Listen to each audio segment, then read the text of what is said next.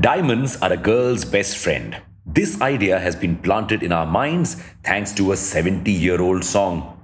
Why just girls? Right now, it seems like diamonds are the best friends of Indian banks. From SBI to IndusInd Bank, everyone wants to fund diamond labs now.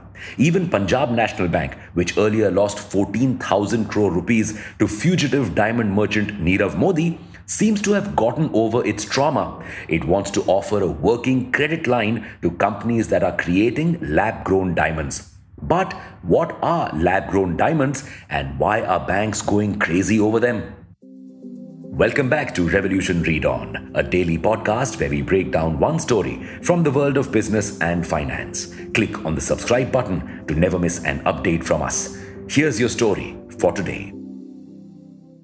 Lab-grown diamonds are super similar to real diamonds. To quote Sheldon, they're both just carbon forms with the atoms more neatly stacked. In fact, lab-grown diamonds need real diamonds to grow.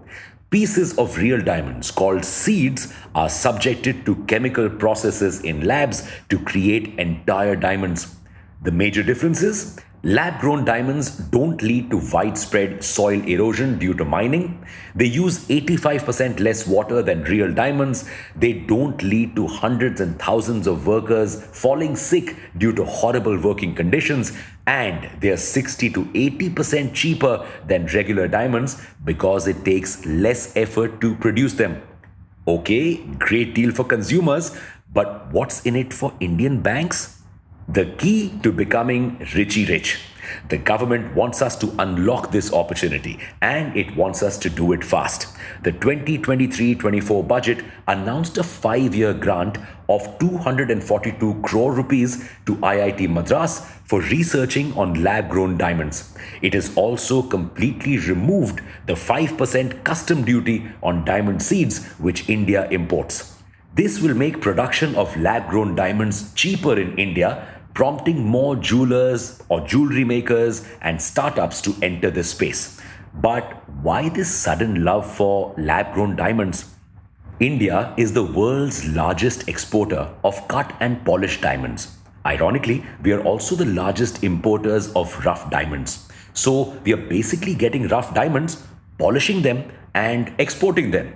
Now, wouldn't it be a Sone pe Suhaga if we could both produce and polish the diamonds?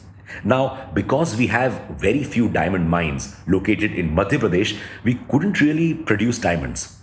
Thanks to lab-grown diamonds, we can now produce diamonds too.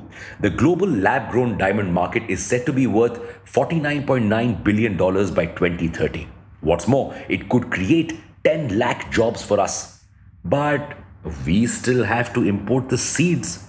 Well, these seeds need to be as tiny as human hair, so import costs will be greatly reduced.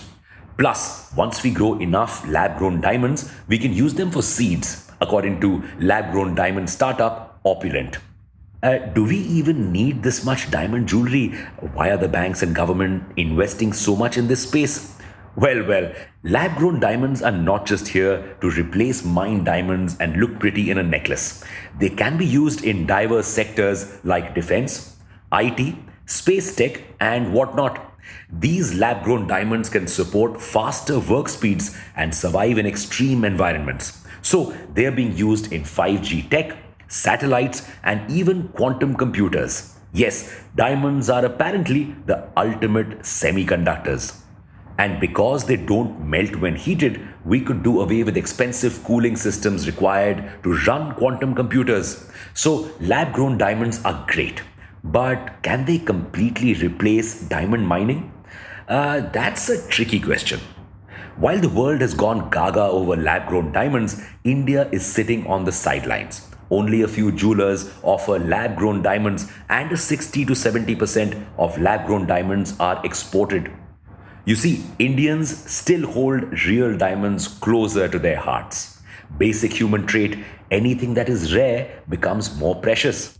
While diamonds may just be yet another fashion element for the West, it is considered an asset. It is an emotion. Whether India adopts lab-grown diamonds or not is not a major concern. Our major concern? Climate change. While some claim that lab grown diamonds release lesser emissions, a report commissioned by the Diamond Producers Association claims that lab grown diamonds actually produce 3 times more greenhouse gases than natural diamonds. According to some reports, labs require around 80 kilowatt hour to 250 kilowatt hours of electricity to produce a 1 carat diamond.